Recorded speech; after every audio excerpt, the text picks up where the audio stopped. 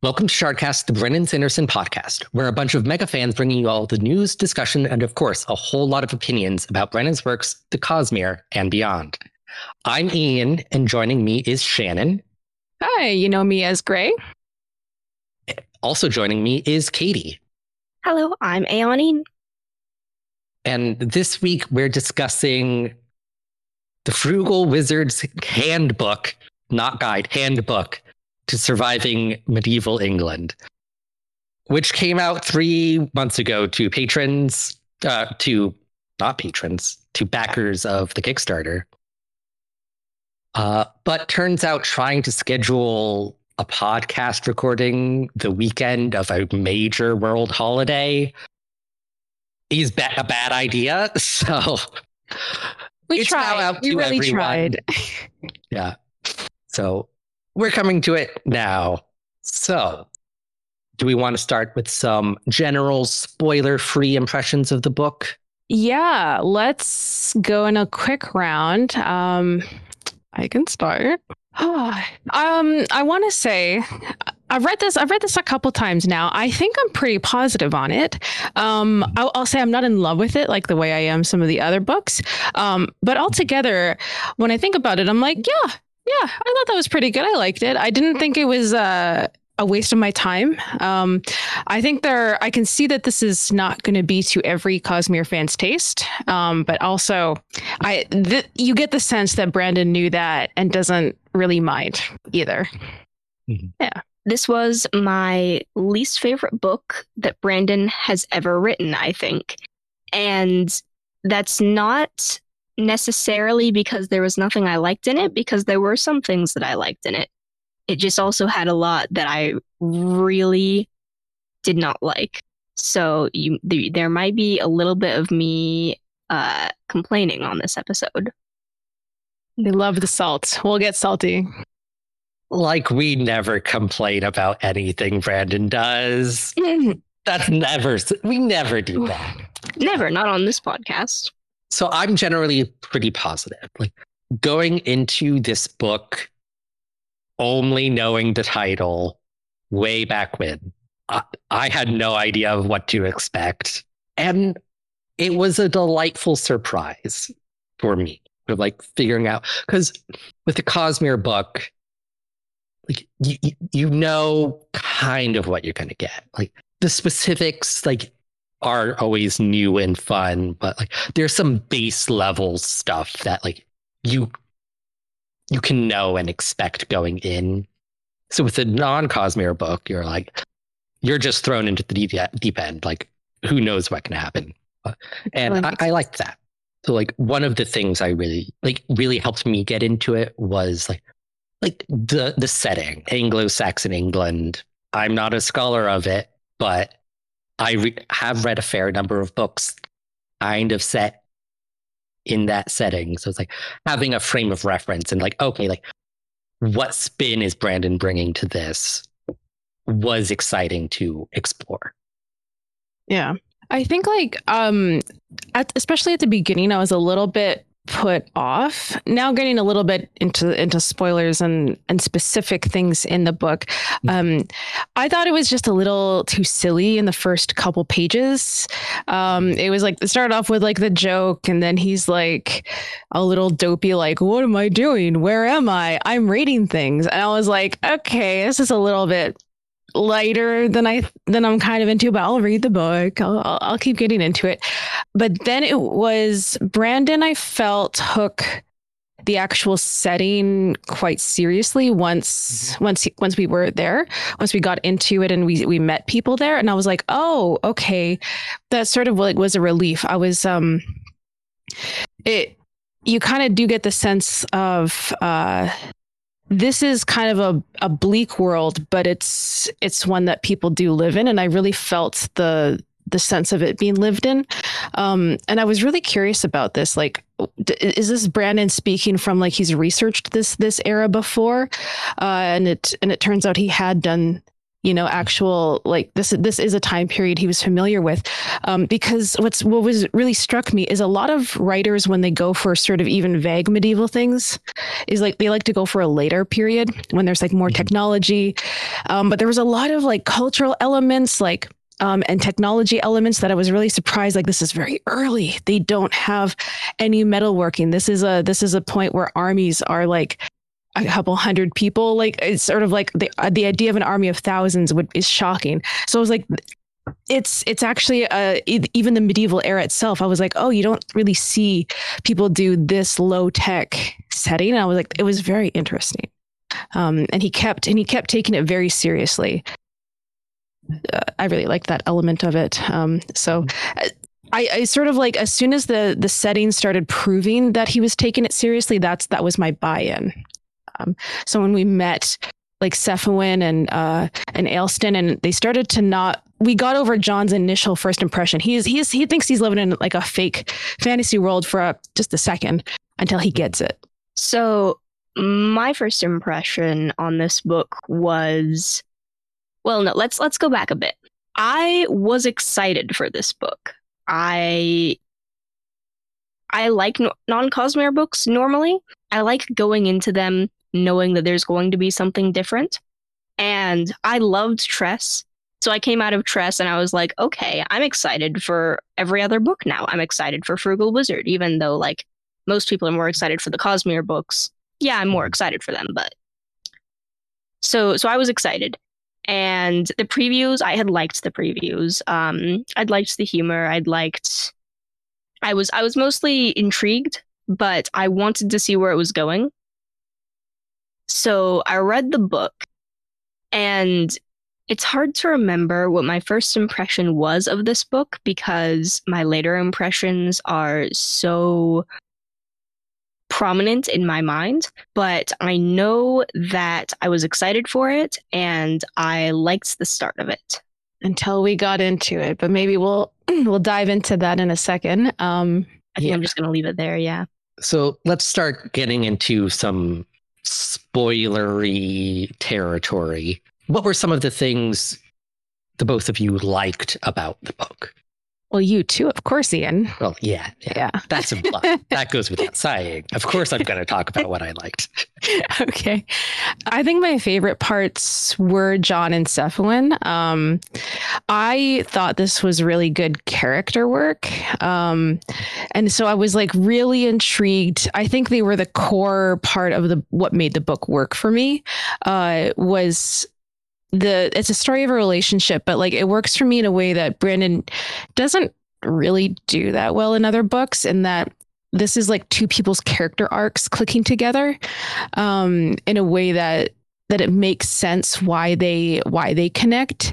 Sometimes when Brandon writes relationships or even interest between two characters, like it's not always like kind of clear why. This felt like the work was put into the specific two characters. And so even just outside the idea of a relationship between the two, I thought their actual arcs were just perfect. They actually like went on the same journey, but each were uniquely and individually satisfying too.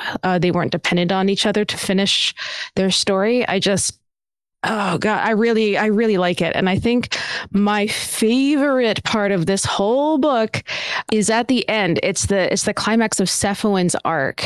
And we love Cephalin. That moment, I'm so glad that moment is what got the art. It had to be. It's like, I think the emotional climax is sort of Cephalin raging at the sky, just saying like, these essentially just being like, screw you, Woden. Like, like you can't do this to us. We don't deserve it. She's mad, but it's also the catharsis of just the recognition, like we don't deserve this. And it's like, so it's true righteous anger. And she calls down lightning and whites and destruction. And it's so satisfying. I got very emotional. I think that is like what made the book like it's what made it like I wasn't sure what I was going to land on it, but that moment I was like, I knew, okay, yeah, this is why I like this book, is that moment specifically. It was it wasn't just a great moment, it was a great culmination of everything that Sephuin had feared and felt, and and she almost like had like the fear and anxieties and doubts and self-loathing of her people like on her to release. I just thought it was beautiful. Yeah, that is such a phenomenal scene, because it's the like, because up until that point, like she's like begging Woden for help, like, why have you forsaken us? And then it's just like it reaches a point, it's like, why am I doing this? Screw you, like just GTFO, basically. Talking about it's making me a little emotional. It was good. And it's like we see everything from John's perspective of like Logna basically being there, like, no, this is her moment. Stay back here. Let her do it. She's got this handled. Yeah, I don't think I have anything to add to that. It was just a really great moment. The best moment, possibly. Yeah. Is there anything specific you liked that you can talk about, Katie, or want to talk about, rather? Or want to talk about. Yeah. So one thing I liked in this book was Logna, which in part was, I will fully admit it, because I have been on a Loki kick recently. In large part because of the Marvel Cinematic Universe. Yes, I'm one of those people, and I'm so sorry.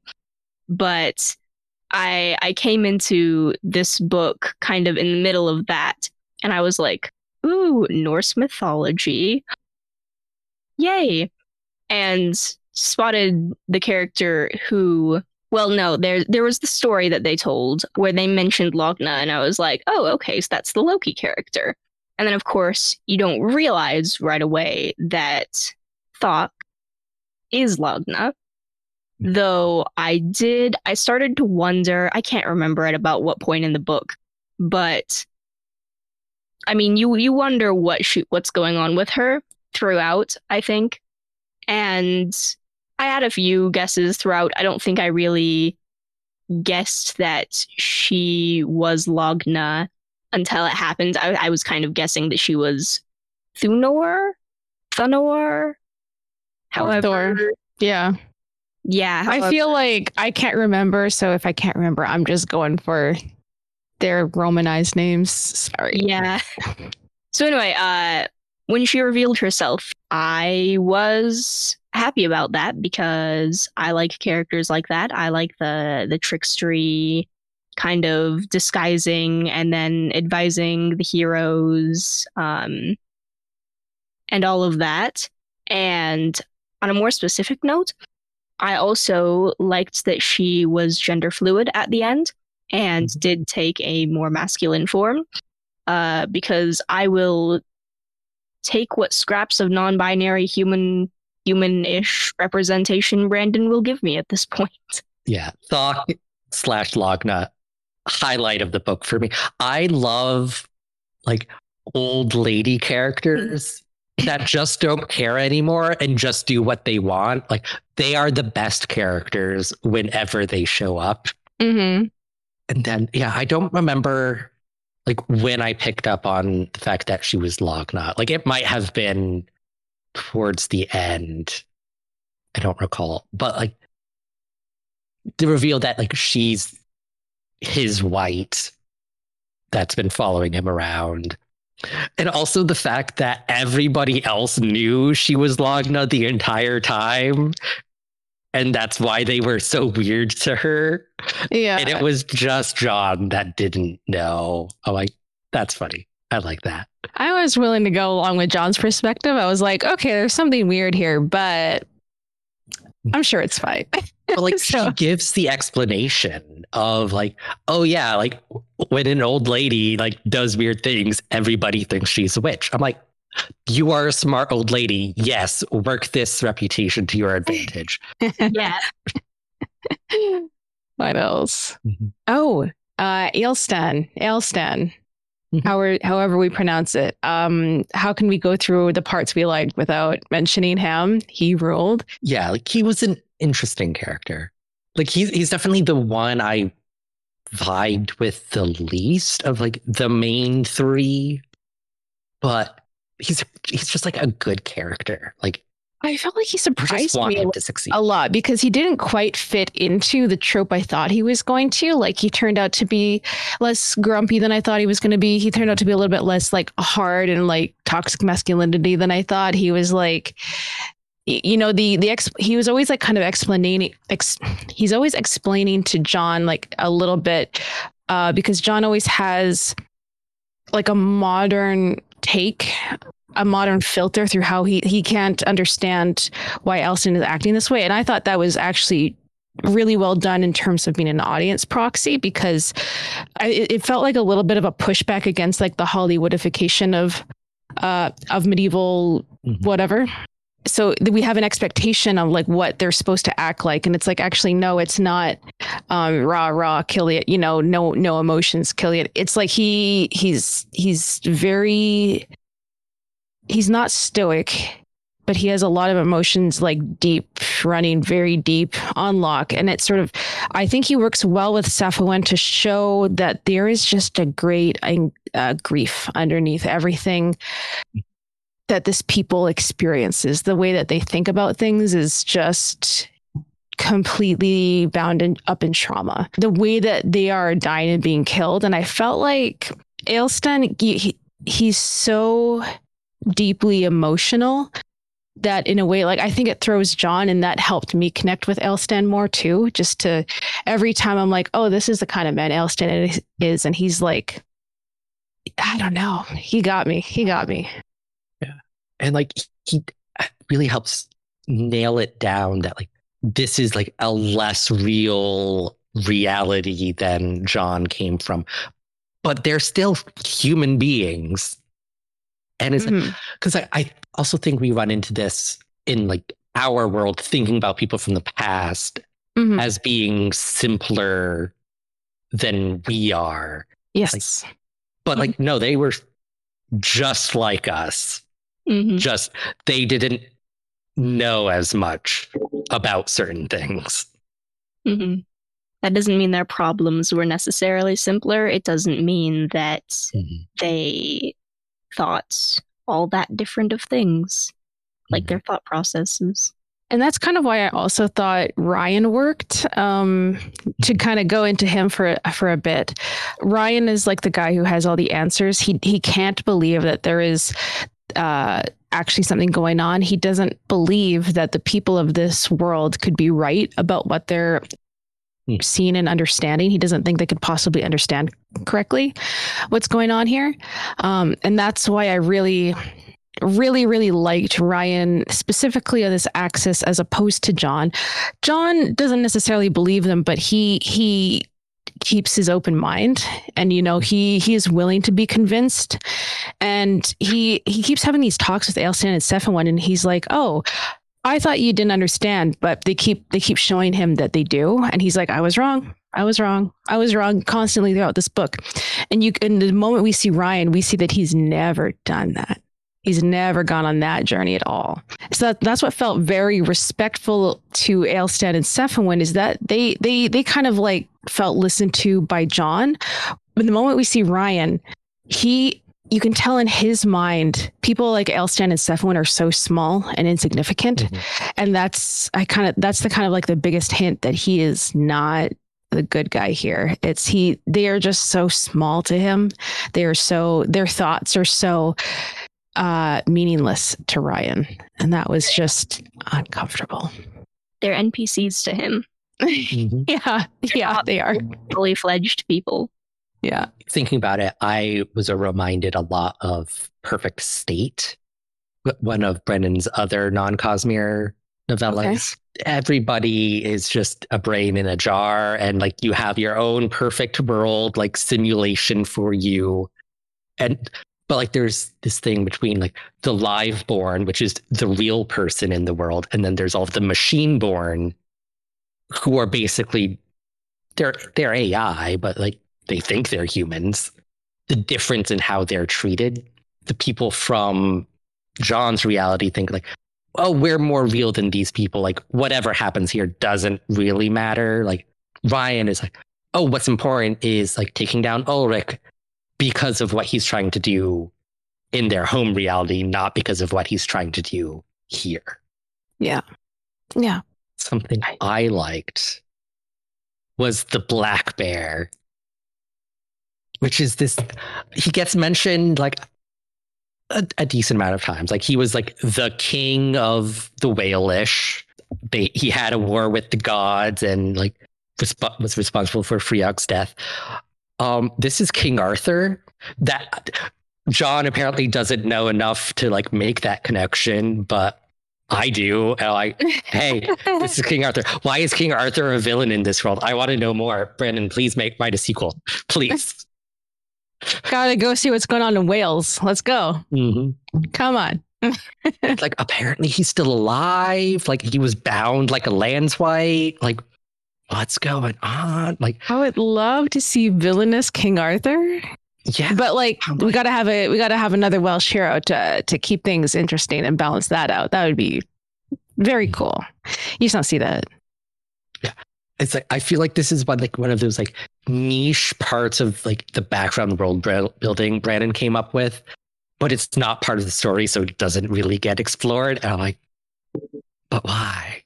You know what why not? We should read the King Arthur like books, the Knights of the Round Table stuff. I would like, let's go. I want to know more about this because this is more than just like a reference. This is like, there is something to it. Like it's a little bit even deeper than another Cosmere book. It's like, oh, this is our real world mythology, and I don't mind a twist. But I want to go see what the original was to see why that is so interesting, because I didn't know about this black bear thing.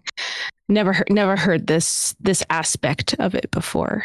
Yeah, because it's funny because like there's a footnote in one of the Frugal Wizard sections, like mythological figures like Arthur and Robin Hood are not available. You must choose people who are documented in the historical record. But like, so it's interesting, like a version of Arthur is in this world that is also breaking down the laws of physics always work the same kind of trope. Because for those of you that don't know, Arthur means bear. It's kind of the connection I'm making here. He was also a Welsh hero. This is how I'm reaching this realization. Merlin also gets mentioned. That one, I think, yeah, we caught it. Yeah, like Merlin. You mean Merthin? Yes, you are Walish. It's in, I don't know what chapter this is because there's not chapter numbers. It's just an arcane glyph that means nothing to me. Oh well. So we've talked a bit about what we liked. How about what we didn't like? And I'll throw that to Katie first. Okay, so getting into salty things. The main thing that I disliked in this book, and I think that kind of ended up overall ruining it, like ruining everything even retroactively for me, was John's character. When you don't like the main character, kinda hurts the book. Mm-hmm. And the thing mostly that I didn't like about his character was his struggles mentally and emotionally with himself, which there are characters who can do that kind of arc where I like it. But in this specific case, I did not like how Brandon wrote it, and it affected me on a personal level, which was a good part of why I didn't like it. It hit me a little harder than I would have liked it to hit me. I am going to give a content warning now for suicidal ideation and suicide attempts. We will put in a chapter in the video description so you can skip past this. And I'll like wave my hands or something if you want to just like mute it or something. But content warning for those things. I will be discussing them in the context of the book. So Brandon had John attempt suicide in this book. Approximately 2 times. There was at the very end at the dock where he tried a couple times to take his own life. And Logna called him out and was like, dude, stop. And I am so glad that she did that. Heck yes, Logna. But there was actually a time before that, which I suspect some people would not or may not be considering as suicide, but that I do personally myself. And I'm just going to go to the book, go up here and find a little excerpt. This is in chapter 36 when he's going for the portal machine, and he goes, "My life had been worthless, but maybe my death could be worth something." And he basically makes a suicide run where he doesn't care if he dies here. He's just trying to get something done. And to me, even if you are attempting to sacrifice your life for the good of something, that is still an attempt to sacrifice your life. You are doing it knowing that you're gonna die, intending to take that as an okay consequence. That is sometimes more on the side of passive suicidality than it is an active attempt. But to me, that still qualifies as suicidality. Looking at his mindset throughout the book, leading up to this moment, and then, of course, after this moment, where he does not think that living is more important than destroying this portal, which you can make an argument that that's fair, that he's trying to save this entire world, and that is more important. But it still upsets me because he had this entire book going, I'm worthless, I've washed out of everything I've ever done, I'll never amount to anything, I am an utter failure. This is the only way I can be not a failure. This is the only way I can help. And the narrative in this time supports him. Later on, the other times by the dock, the narrative does not support him. I have my own problem with that, but we'll get to that in a second. I do not agree with the narrative in this. I think there are ways that you could have written John doing this sacrificial run without making it so that he is deciding, okay, maybe my death is the way that I can be worth something. Even if this is... I think that there are ways that this can be done better, and I know that Brandon can treat suicide better because he has spoilers for the Stormlight Archive books.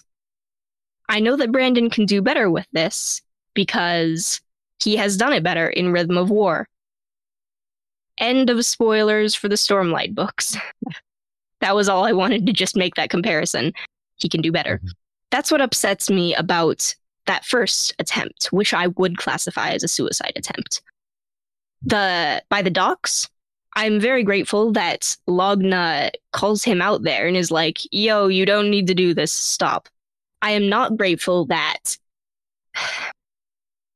in doing that, she and kind of the framing around how those attempts were handled, it's all very lighthearted. It is treated as, haha, John, you don't need to be doing this. Why are you trying? Don't kill yourself. Which is, I'm glad that there was a, hey, don't kill yourself. But I don't appreciate how it was handled. It wasn't oh my goodness, do not kill yourself. Are you okay? Do we need to talk about things? It was instead a, you don't need to do this to do what you're trying to accomplish. Come on, dude. Mm-hmm. Which made me kind of appreciate Logna stopping him and also mildly dislike her for how she stopped him and how she talked to him and treated him. Because on the one hand, I was definitely mentally yelling at him and salty at him and unhappy. But if I had actually been there, that's not... I would have tried to not talk to him that way in person. Mm-hmm. It's complicated. Suicide is complicated, and mental health is hard sometimes because different people need different things and different people do different things. But overall, I am just very disappointed in this book. And I was upset at John for having this character arc and then ending it with, guess I'll die, and only being talked out of it just lightheartedly at the end. I did not feel at the end that he was like fully safe, or that his character arc had gone in such a way where he had fully gotten over, not that you fully getting over something like that kind of self-loathing and self-esteem and feelings of worthlessness is something that takes a long time. And so I wouldn't have expected him to just be over it by the end of the book. But it would have felt better knowing that there was some kind of progress. It is good that he has Cephalin as a tie and that he has kind of a purpose in things that he is good at now. Or like he's going around in the end and helping people, but it didn't feel like he had reached a point mentally where it felt that I was satisfied with his journey. I was just concerned and angry and hurt by him throughout the book, which on some level was because I was personally affected by it. I will say that there is that bias, but on the other hand, I just really did not like his arc throughout this book and how his character was handled in those ways. And I'm going to say thank you for sharing, Katie. Yeah. That was awesome for getting a very difficult subject articulated in such a, I would say, gracious and intelligent way. Thank you. So I had a thought as you were explaining, or I had a couple of thoughts. One of the ones is like at the moment at the docks. And so this is more a question, like would you think this would have felt differently if the moment was kind of lighthearted and it was almost as if it felt maybe almost too easy, like, oh, if Logna hadn't had such a kind of neat way around it, like how would it actually have gone? How would that scene actually have gone if Logna didn't have like such a, oh duh, of course you can do this thing, and then it acts like it's resolved, but like the actual core character moment isn't? Like if she didn't have a solution and they worked through it a different way, would you still feel like that this is like John is a suicidal person? If they had worked through it and kind of specifically acknowledged that they were finding a way so John didn't have to die because John did not want to die and felt that he had things to continue striving for, and that there was more to him than just being a worthless failure.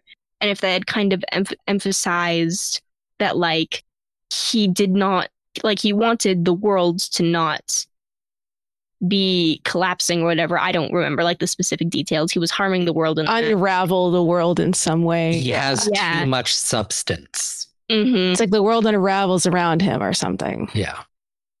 That if he had wanted that to not happen, of course. Yeah. But also had not been willing to kill himself to accomplish that. I think that would have helped me. Yeah. Or that would have been more satisfying, where instead it felt like he was willing to just drop of a hat off himself. Yeah, because we never really get a moment where he says, I want to live, or I want to keep trying. We never, like, I can see why that would feel like an unresolved thread of, maybe not even thread, core trunk of the character. Yeah. It's like the symptom was treated, but not the underlying condition. So like if it's definitely a very stable and even firm read of the character that he is suicidal. I can see why people wouldn't read him this way, but I think this is just like an incredibly solid read. This is a version of the character that does exist in the text, and I don't think there's enough to deny it, like based on it. Like I didn't read it that way. And I like, but it's the kind of thing as like, as soon as it said, I'm like, yeah, you know what, that seed is in there. Like I didn't want to throw off your rhythm while you were talking about the first like passive suicidality moment. Because like this is what he does is not exactly rare in thrillers or action movies or like any other genre. Mm-hmm.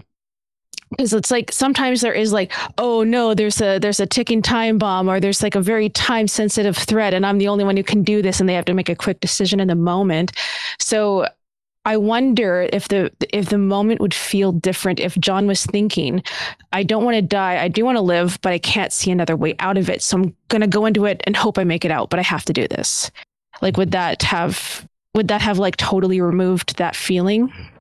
Maybe not totally, but I think like, yeah, there were ways that you could have done this where it was I'm going to do this hard thing to save everyone else, but it matters that I am ending here, as opposed to, oh well, this is an acceptable. Like, there's a difference between going, I have weighed this and it is more important that all of these people and this world live than it is for me to live.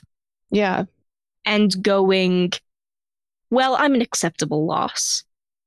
One of those has a certain dismissiveness to your own life.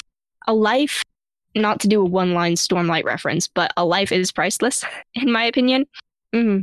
There is a difference between saying, this is something that has been considered and is something I choose, rather than simply choosing to do it because you don't weigh yourself as heavily.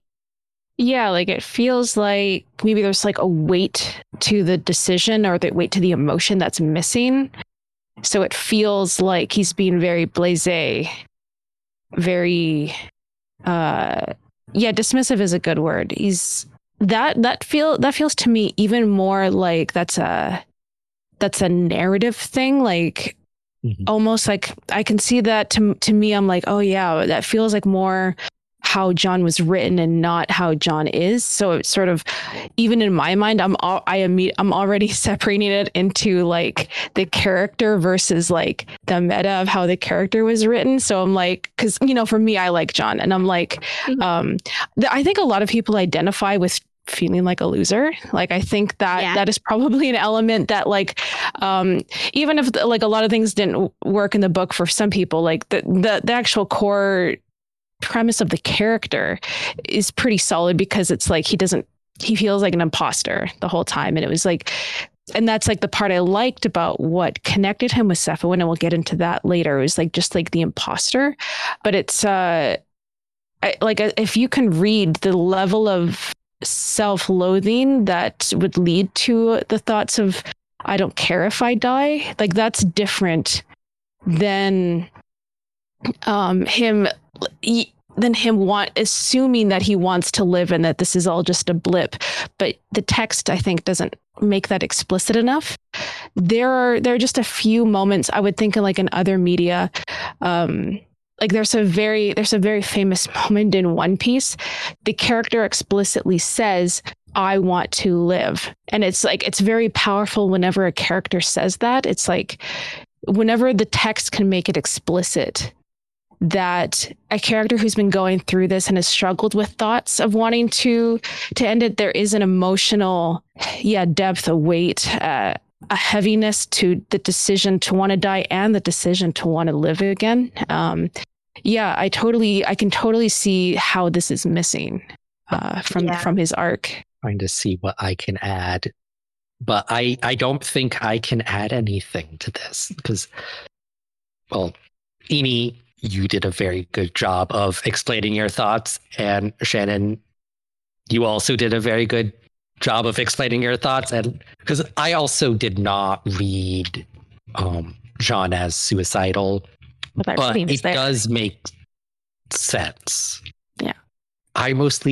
My biggest issue at the end with him trying to commit suicide is I didn't get how it would actually solve the problem. Like, do you think? Because his body would still be there. Oh, the morbidity of his. Oh, I didn't even think about that. I didn't think about that either. His atoms from the more real reality are still there. That's true. So it's also, to you, it doesn't even make sense on like his thinking level, even forgetting like the emotional weight issue. Gotcha. Yeah. And getting into mechanics that probably don't matter, but also like every cell in your body is replaced over like 7 years. So it's like, will he eventually become native of this reality? Like, oh, you are a realmatic. Or is there like some sort of like intrinsic like soul that makes him have more substance? I don't know. There would be never going to get this answer. There would probably be a funny Frugal Wizard handbook page about that, being like, well, it's a mystery. Our scientists are working on figuring out, is it the soul or is it the body? And then it would be some horrible capitalist joke about what they're going to monetize that moral question. God. We had to get weird mathematics in here somehow. Somewhere. I hope this hasn't been too heavy. I will say that is the end of our content warning on that topic. Everything now. Welcome back to anyone who may have dipped out. Shannon, do you have something you didn't like about the book you want to talk about? Oh, right. We're still here. Yeah, we're still here. Oh, wow. I was just like, that was great. That was good. That was good conversation. I don't think there's anything I really strongly disliked. I have a few, not even nitpicks, but just a few things where it's not really my genre specifically. Like it was a little bit more alternate history than it actually is sci-fi fantasy in some ways. Nothing like, I wouldn't say these are even things I disliked, but these are things I'm a little bored by. So like the Ulrich and the mob plot, they were fine. They got John where we needed to go. I thought it was like a great reason for him to emotionally be where he was. But it also is just it doesn't really interest me. I'm just, the mob and 20 minutes in the future type. This is kind of just like inner city modern life stuff that I'm not really interested in my fiction. I just really prefer like being with like the trio in the old world kind of thing, dealing with the whites and John's going through and learning about this world. So on the whole, the people like Ryan and Jen, again, the characters did what they needed to do, but they were also reminders of kind of being from a more boring plot because they're boring people. So it's the kind of thing, I think everything achieved what they were supposed to do. They got the right emotion out of me and they did like what they were supposed to do. But it's sort of, there's nothing going to get around the fact that I think like Ryan being a cop and is kind of boring, and Jen being like a really evil person who also is, pretended to be dead and like to do her own medieval history nonsense in like a really condescending way, and Ulrich and his mob thing and every mob character, actually, they were all just kind of fine. I don't really have huge dislikes. This isn't like a fact of like this ruined the book for me, but they are just aspects that I found didn't grab me. That makes sense. I also didn't really have dislikes. It's like I disliked Ryan and Jen, but you're supposed to dislike Ryan and Jen. Yeah. I think the thing I dislike the most is this is probably never going to get a sequel. Oh. And I'm like, It was a good sequel hook. Like, it has such a good sequel hook. Yeah. Like, this plot arc is resolved. Like, it wraps up very nicely. But there's enough like interesting hooks in the world that I want more, please. Brandon, just add another book to your never-ending list of things you want to write. Please. Please. I want to get a little bit into Ryan and Jen just because they were such a almost out of place element. They were out of place on purpose, but I also can see like maybe that they were a little bit rushed. I think we could have gone into more of it, but they were pretty nasty people, and I kind of enjoyed the moment of realizing that how bad they were, because you get the hints of what kind of person Ryan is before the reveal later. Oh gosh, like I don't know if my experience was the same for others, but this goes back into understanding John's inferiority complex or feeling like a loser all the time. It's like when you're put into a relation against your cooler friend, there is like that moment where it's sort of like he feels like it's right and correct for Ryan to have yelled at him the way he did. And it was like, that was like one of those things where it's so painful. Like I had to sort of skim it because it's like, okay, I've been in this place. I maybe think other readers have been in this place. Not all of y'all, but some of us, of like feeling like when you're set, like being in the second place to someone, it feels like natural and like how it should be. And he's just, oh, finally I put it on the table, like now it's out there for everyone to see. We're finally being honest about it. I was so caught up in like knowing how that felt. I know exactly what's going on and why he did it and why he did it that way, that like I missed, like I've been so much in that position before that when the reveal for Ryan came, I looked back and that actually was almost helpful for me and just being like, oh, the fact that Ryan did that in the first place was a bad sign. And it was like, it was almost like I've been so much in John's place before. I didn't even realize how bad a sign that was for Ryan. So I don't know if that's relatable, but. Yeah, both John provoking it and Ryan actually saying it all was, yeah. I don't think I've closely read that scene ever. Like I think like in all my reads, both, and like I've skimmed it a couple more times than my two reads. I don't think I've ever gone to that scene and just been like the close read. I think I'm just skim and then just try to let me wait till this is over. I can't handle it. It's so difficult. And just like the little thing of like in the text of the book, like, he thinks of himself as John. Yeah. Always. He always introduces himself as John. And yet Ryan and like everyone else like still just calls him Johnny.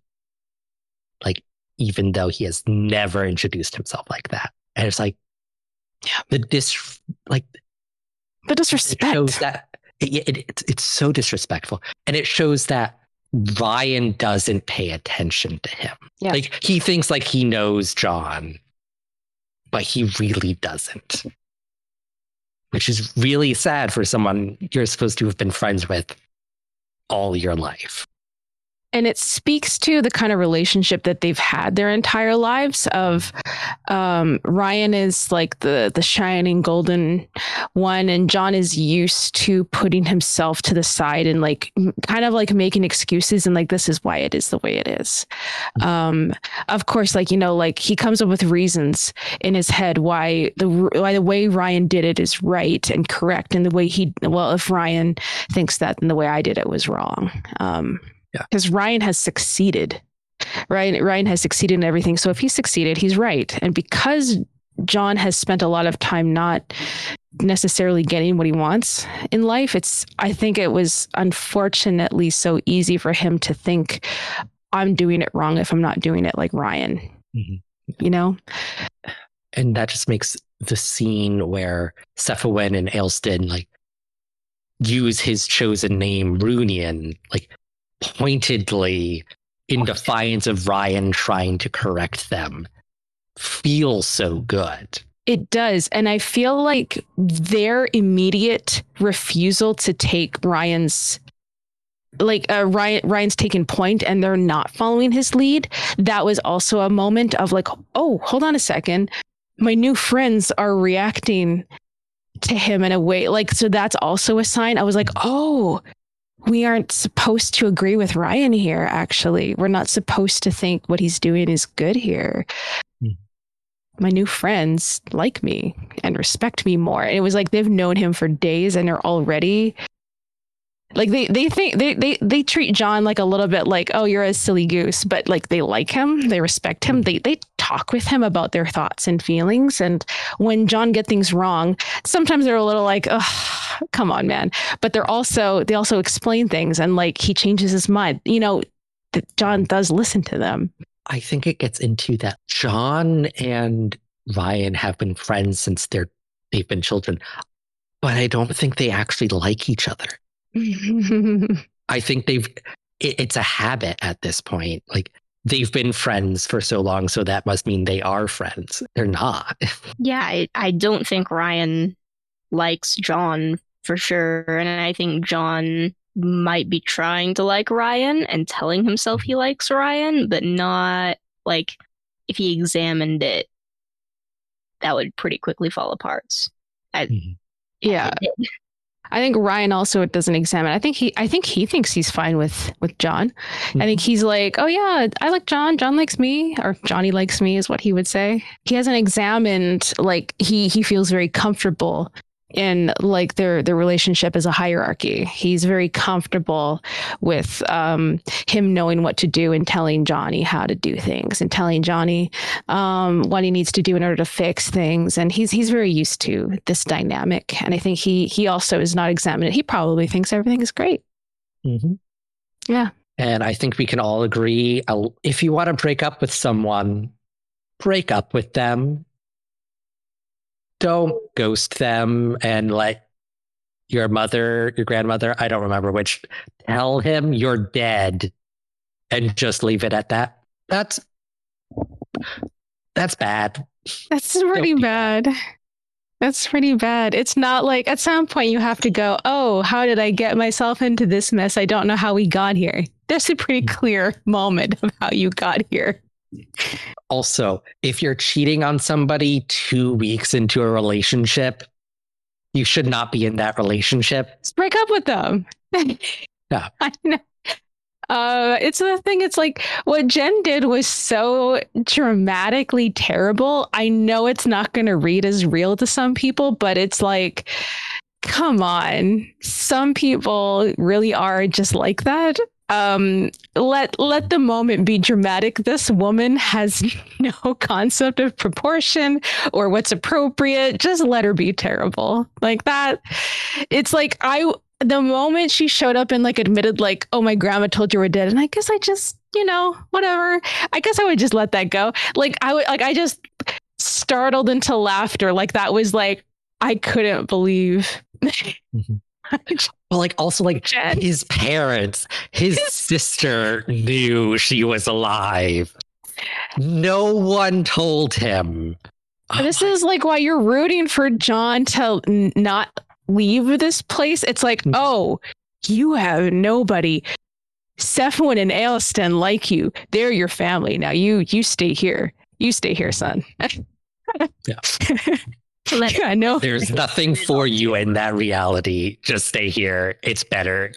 It has magic. It's automatically better. Oh, God. I don't think I have much to say more on Jen, but oh, boy. Yeah. Oh, boy. I was just kind of like, haha, you're terrible. Hilariously terrible. Hilariously terrible. Another quick thing.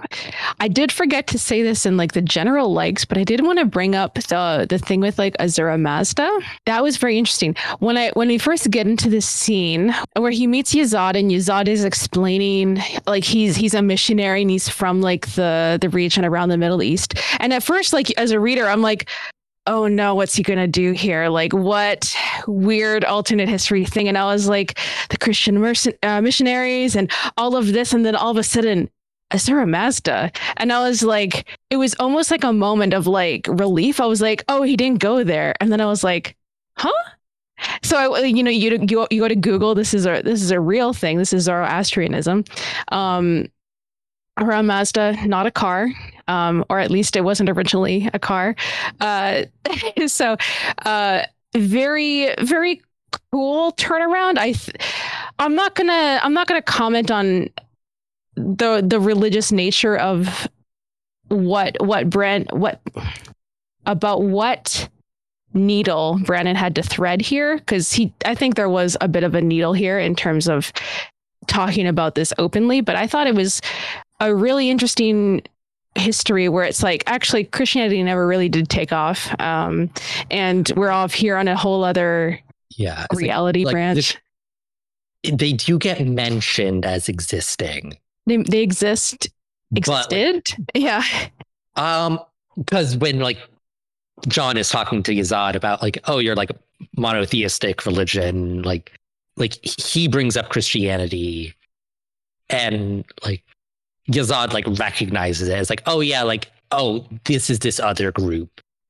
So it seems like in this world, like Zoroastrianism is like the monotheistic religion that spread through the world, or is starting to spread through the world, rather than Christianity, which is interesting.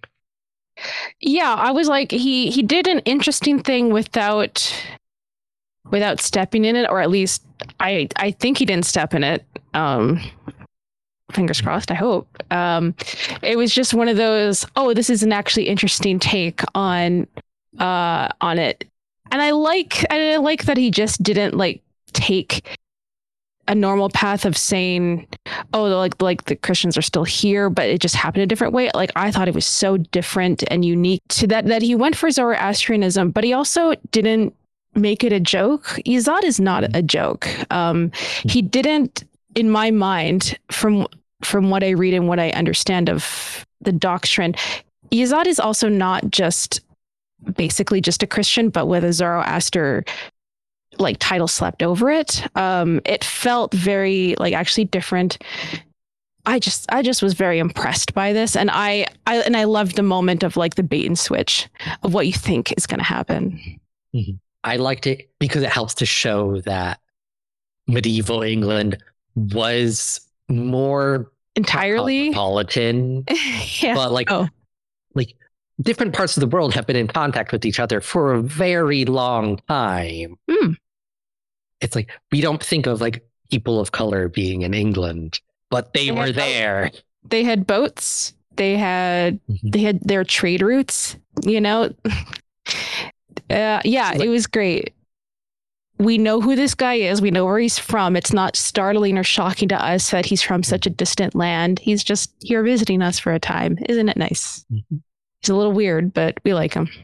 And like, I also liked him because he gave some context for like other parts of the world. Like in his homeland, like, we don't have whites. Our spirits of the air are far more dangerous, and only prayers keep them away. Once in a while, you find a less dangerous one. We think perhaps they are the remains of the gods that ruled the deserts before we received the light of Ahura Mazda. So it's interesting, like, whites, like, as an expression of the magic system of this world, like, aren't everywhere. They seem to be like a Northern Europe thing, like, which makes me interested in like other parts of the world, like Asia or like the Americas. What else is going there? Very interesting world concept. Brandon would love another book. Yeah, I guess the last thing I really wanted to get into was talking about why I really like John and Sephuen's arcs and combined arcs so much. So I mentioned this briefly in the portion in the middle where I thought that John and Sephuen both feeling like imposters in their own unique way and circumstances, but that's the core of their issue that needs to be solved, like their core dilemma, their core pain. was really compelling. Although it was from John's perspective, I really enjoyed seeing Cephalin transform from someone who looks like she has it all together. She is an expert in what she does, but she also has her really big insecurity, her really big self-doubt. One of the things I'm always kind of on the lookout for, and I'm really concerned by, is when female characters are treated as experts, but they're kind of like almost distant from being human. Like they get to be good at things, but they don't get to have feelings, or they don't get to have nuance or depth. But I really felt, as we got to know Cephalin, people who are insecure or have these kind of doubts or feel like imposters are pretty good at pretending because they don't want to be found out. Now, and this can even lead to further beliefs in their competence. The whole thing about imposter syndrome, you actually are competent, and you know what you do, and you just feel like you aren't. But seeing John and Cephalin start actually having conversations about this, and surprisingly emotional conversations about their feelings in this regard, I thought was one of the better setups for the development of a relationship that Brandon has done. I was really touched by it. I really liked how John is trying really hard to impress people all the time. He does a little, like, it's a little bit more joking in the beginning of the book when he's like, the handbook is like, you're a super powerful wizard. Tell them you're a super powerful wizard. But John very, very clearly, it's gradual, but clearly and irrevocably is able to reveal to Cephalin like the depth of like, oh, I am just a regular guy. I don't know what I'm doing. And because he is able to do fantastic things, they don't really believe that he is just a normal guy. And that comes at the end when he's sort of like proven that compared to his own people, he is, he's not unique. Like he doesn't have things that the others don't. His nanites are even inferior to what the others can do because he has this lock on it. And so it takes time for Cephalin to believe him that they're even in the same boat. So it becomes John trying to impress her, John trying to be honest with her, and then John being able to prove that he was the average guy he said he was. He doesn't want the distance of being impressive to Cephalin because Cephalin doesn't want impressive. Because what's valuable to Cephalin is that she's not alone, because she feels very alone. And so that's kind of what I really liked. And then when we get to see Cephalin and learn about her through John's eyes, it's a story of like her slowly and carefully trying to believe that there could be more, that they could have more as a people and as an individual. She feels like she doesn't deserve to have any of this, like the power to call whites, being a scop. Like she can't make the scop thing work in the way that she knows it's supposed to work. And so like her story is like she finally gets the self-belief and the confidence that I do deserve this. I do deserve more. I deserve this life. And it was really interesting. I thought how John and Cephalin weren't necessarily, I don't like the whole, like they complete each other. I think that's always a garbage idea, but I do like how they mirrored each other, and it was almost like they gave each other the key to keep going. And I thought that was like in a way of like, not that now that I've met you, we're complete and we don't have to do anything, but now that we've met each other, we can lean on each other, and I know how to keep going, is sort of what I felt. And that's really why I liked it so much. You don't have to like John Cephalin, but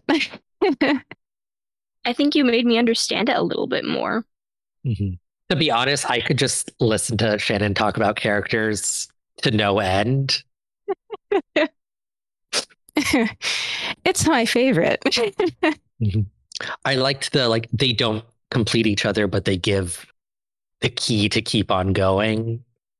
Yes. That was a good line. I'm just happy that like they're in a good spot at the end of the book. Like they're going around, like, she's doing her scop thing, like telling stories, recruiting more scops, and he's putting on puppet shows. Puppet shows. It's just so, it's like, oh, here's a cool use of like the magical things I can do, magical to these people. Mm. And it was just like, that's perfect. I love that it's not anything to do with his past life. It's not about him being like, I have to be good at fighting. It's not, I have to be good at protecting people. He's good at being silly and telling stories to people. It kind of does go back to his old life because like he went to art school. He did go to art school. Whoa. So it's like, and that was before like he got into the fight. So like this is like, I think more to like his original like hope for himself of like being an artist before like that fell apart and then something else fell apart and now it all just like led to him being a fighter.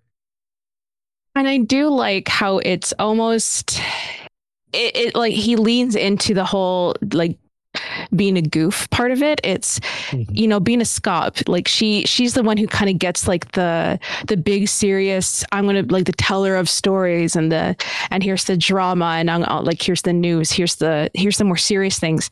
And I look at the concept of him doing puppet shows is just like, I'm here to make people happier, because he like I think that was the kind of thing he really was kind of good at. He wanted to be a goof. He was telling jokes or trying to tell jokes, even though sometimes they didn't get what he was saying. It was like, that was the vibe. And I know there's a lot of ways to get a happy ending. And I felt like, I was like, oh, are we just like happy that there was a happy ending? Cause that's nice. But I like the specific way that they were said to be happy.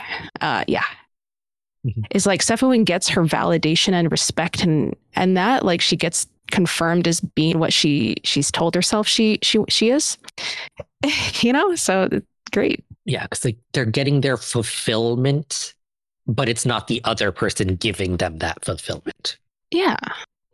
They helped each other to get there, but they didn't, like, them being in a relationship wasn't the fulfillment itself.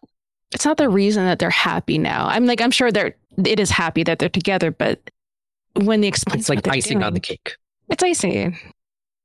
Yeah.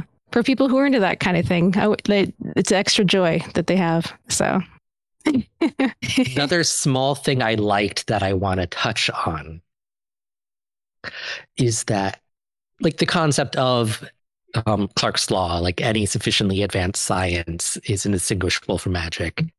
Like it's a concept that gets explored a lot in science fiction and fantasy, particularly by Brandon. But it is fun to see. It's like there's a bunch of like little things in how John's like augments and his things are touched on that I just really like, because it's the weapons that had the biometric locks, like the way he explains it is like, oh, the weapons know their owners. And that is such a high fantasy way of describing that. I love it. Yeah, I like that they aren't thrown by the concepts. It's like, oh, okay, yeah, I understand what you're saying. The gun knows who you are, sure. Yeah. What can you say to that? It's right. That's the right way to say it. The whole eel thing, like I was amused by, because like I picked up on like that being elf very early, just because I know some basic linguistics and like, yeah, this is the same word. Yeah, you say it out loud, elf. Oh, got it. Like it. It's good. The way they're describing it like does kind of match like the legends of elves like in our world. So it's like, yes, like this all makes sense. Like they're smart people. Like they're working with the information they have. I think we've talked a lot about the text of the book a fair amount, given there's 3 of us and it's a non-Cosmere book. But that's not all this book has to offer. There's also cool art from Steve Argyle. What did people think of it? I really, really likes the doodles. It's a stepping stone for me. I really likes the doodles. I likes the Frugal Wizard pages. I didn't dislike the full color pieces, but some of them I liked, and then some of them I felt like didn't there was something almost uncanny valley about them to me. I'm not sure totally where it comes from, but there was something where I was like, this is giving me weird vibes. But I really liked the Cephawin one. That one was killer. It's the bookmark in the Frugal Wizard box. I'm like, yeah, that's a good choice. They knew. Yeah, I do like the I feel like almost that the full color, like those are kind of a given in these secret projects. They seem to be like the highlight, but like where they're all getting them. I really enjoyed the more silly stuff too. Like as much as like I don't necessarily enjoy like the silliness in the text, like I thought they were cute for what they were. Like the handbook is a little bit of a lighter satire, like in between the pages. So like thinking them as their own unique thing, like I was like, oh, this is kind of funny. Like they made me laugh, brought my mood up when I saw them. I actually got a couple giggles, like for real, out loud at them. So this is where I confess that I did this in audiobook when it came out. So I missed the art. So, but like scrolling through it, like at some point, like I am going to like have to physically read this to get experience of like the doodles in the margins. Cause it is very well done. Like I'm scrolling through it and like, yeah, like this is cool stuff. I need to read the image descriptions myself, because I know I was like a little bit confused about what was going on sometimes in the little doodles. So I need to. There are image descriptions. If anyone doesn't know, those exist. Good to know. Oh, and the chapter icons. Those were cool, if sometimes confusing about which chapter you were on. Yes, it's like the illustrations. Like I love like the sun does an arc across over the course of the book. That's really cool. Like the different rune stones are really cool. The arcane glyph, that's just a bunch of lines equal to the chapter number. I'm like, not as useful as an actual chapter number, I will say. Pretty. Oh yeah, looks super cool. Have no concept of what chapter I'm on. Yeah. Before the comments pointed out, you can see like up on the very top of the page where it goes Brandon Sanderson, Frugal Wizard's Guide, etc., or handbook. It'll tell you which chapter you're on, but it took me a while to realize that, I will admit. Yeah, I can see that now. So I think we're kind of wrapping up there. So no Who's That Cosmere character this week, because we're not in the Cosmere. So doesn't make sense. Such as it is. But thank you for watching. You can find us on 17thshard.com for all the news, discussion, theories, and fun that you could ever want. Find us on Facebook, Twitter, SoundCloud, and YouTube. And you can support our Patreon for as little as $1. Just one. Our next episode is on Secret Project 3. A little more timely on that one. See you next time. Bye. Bye.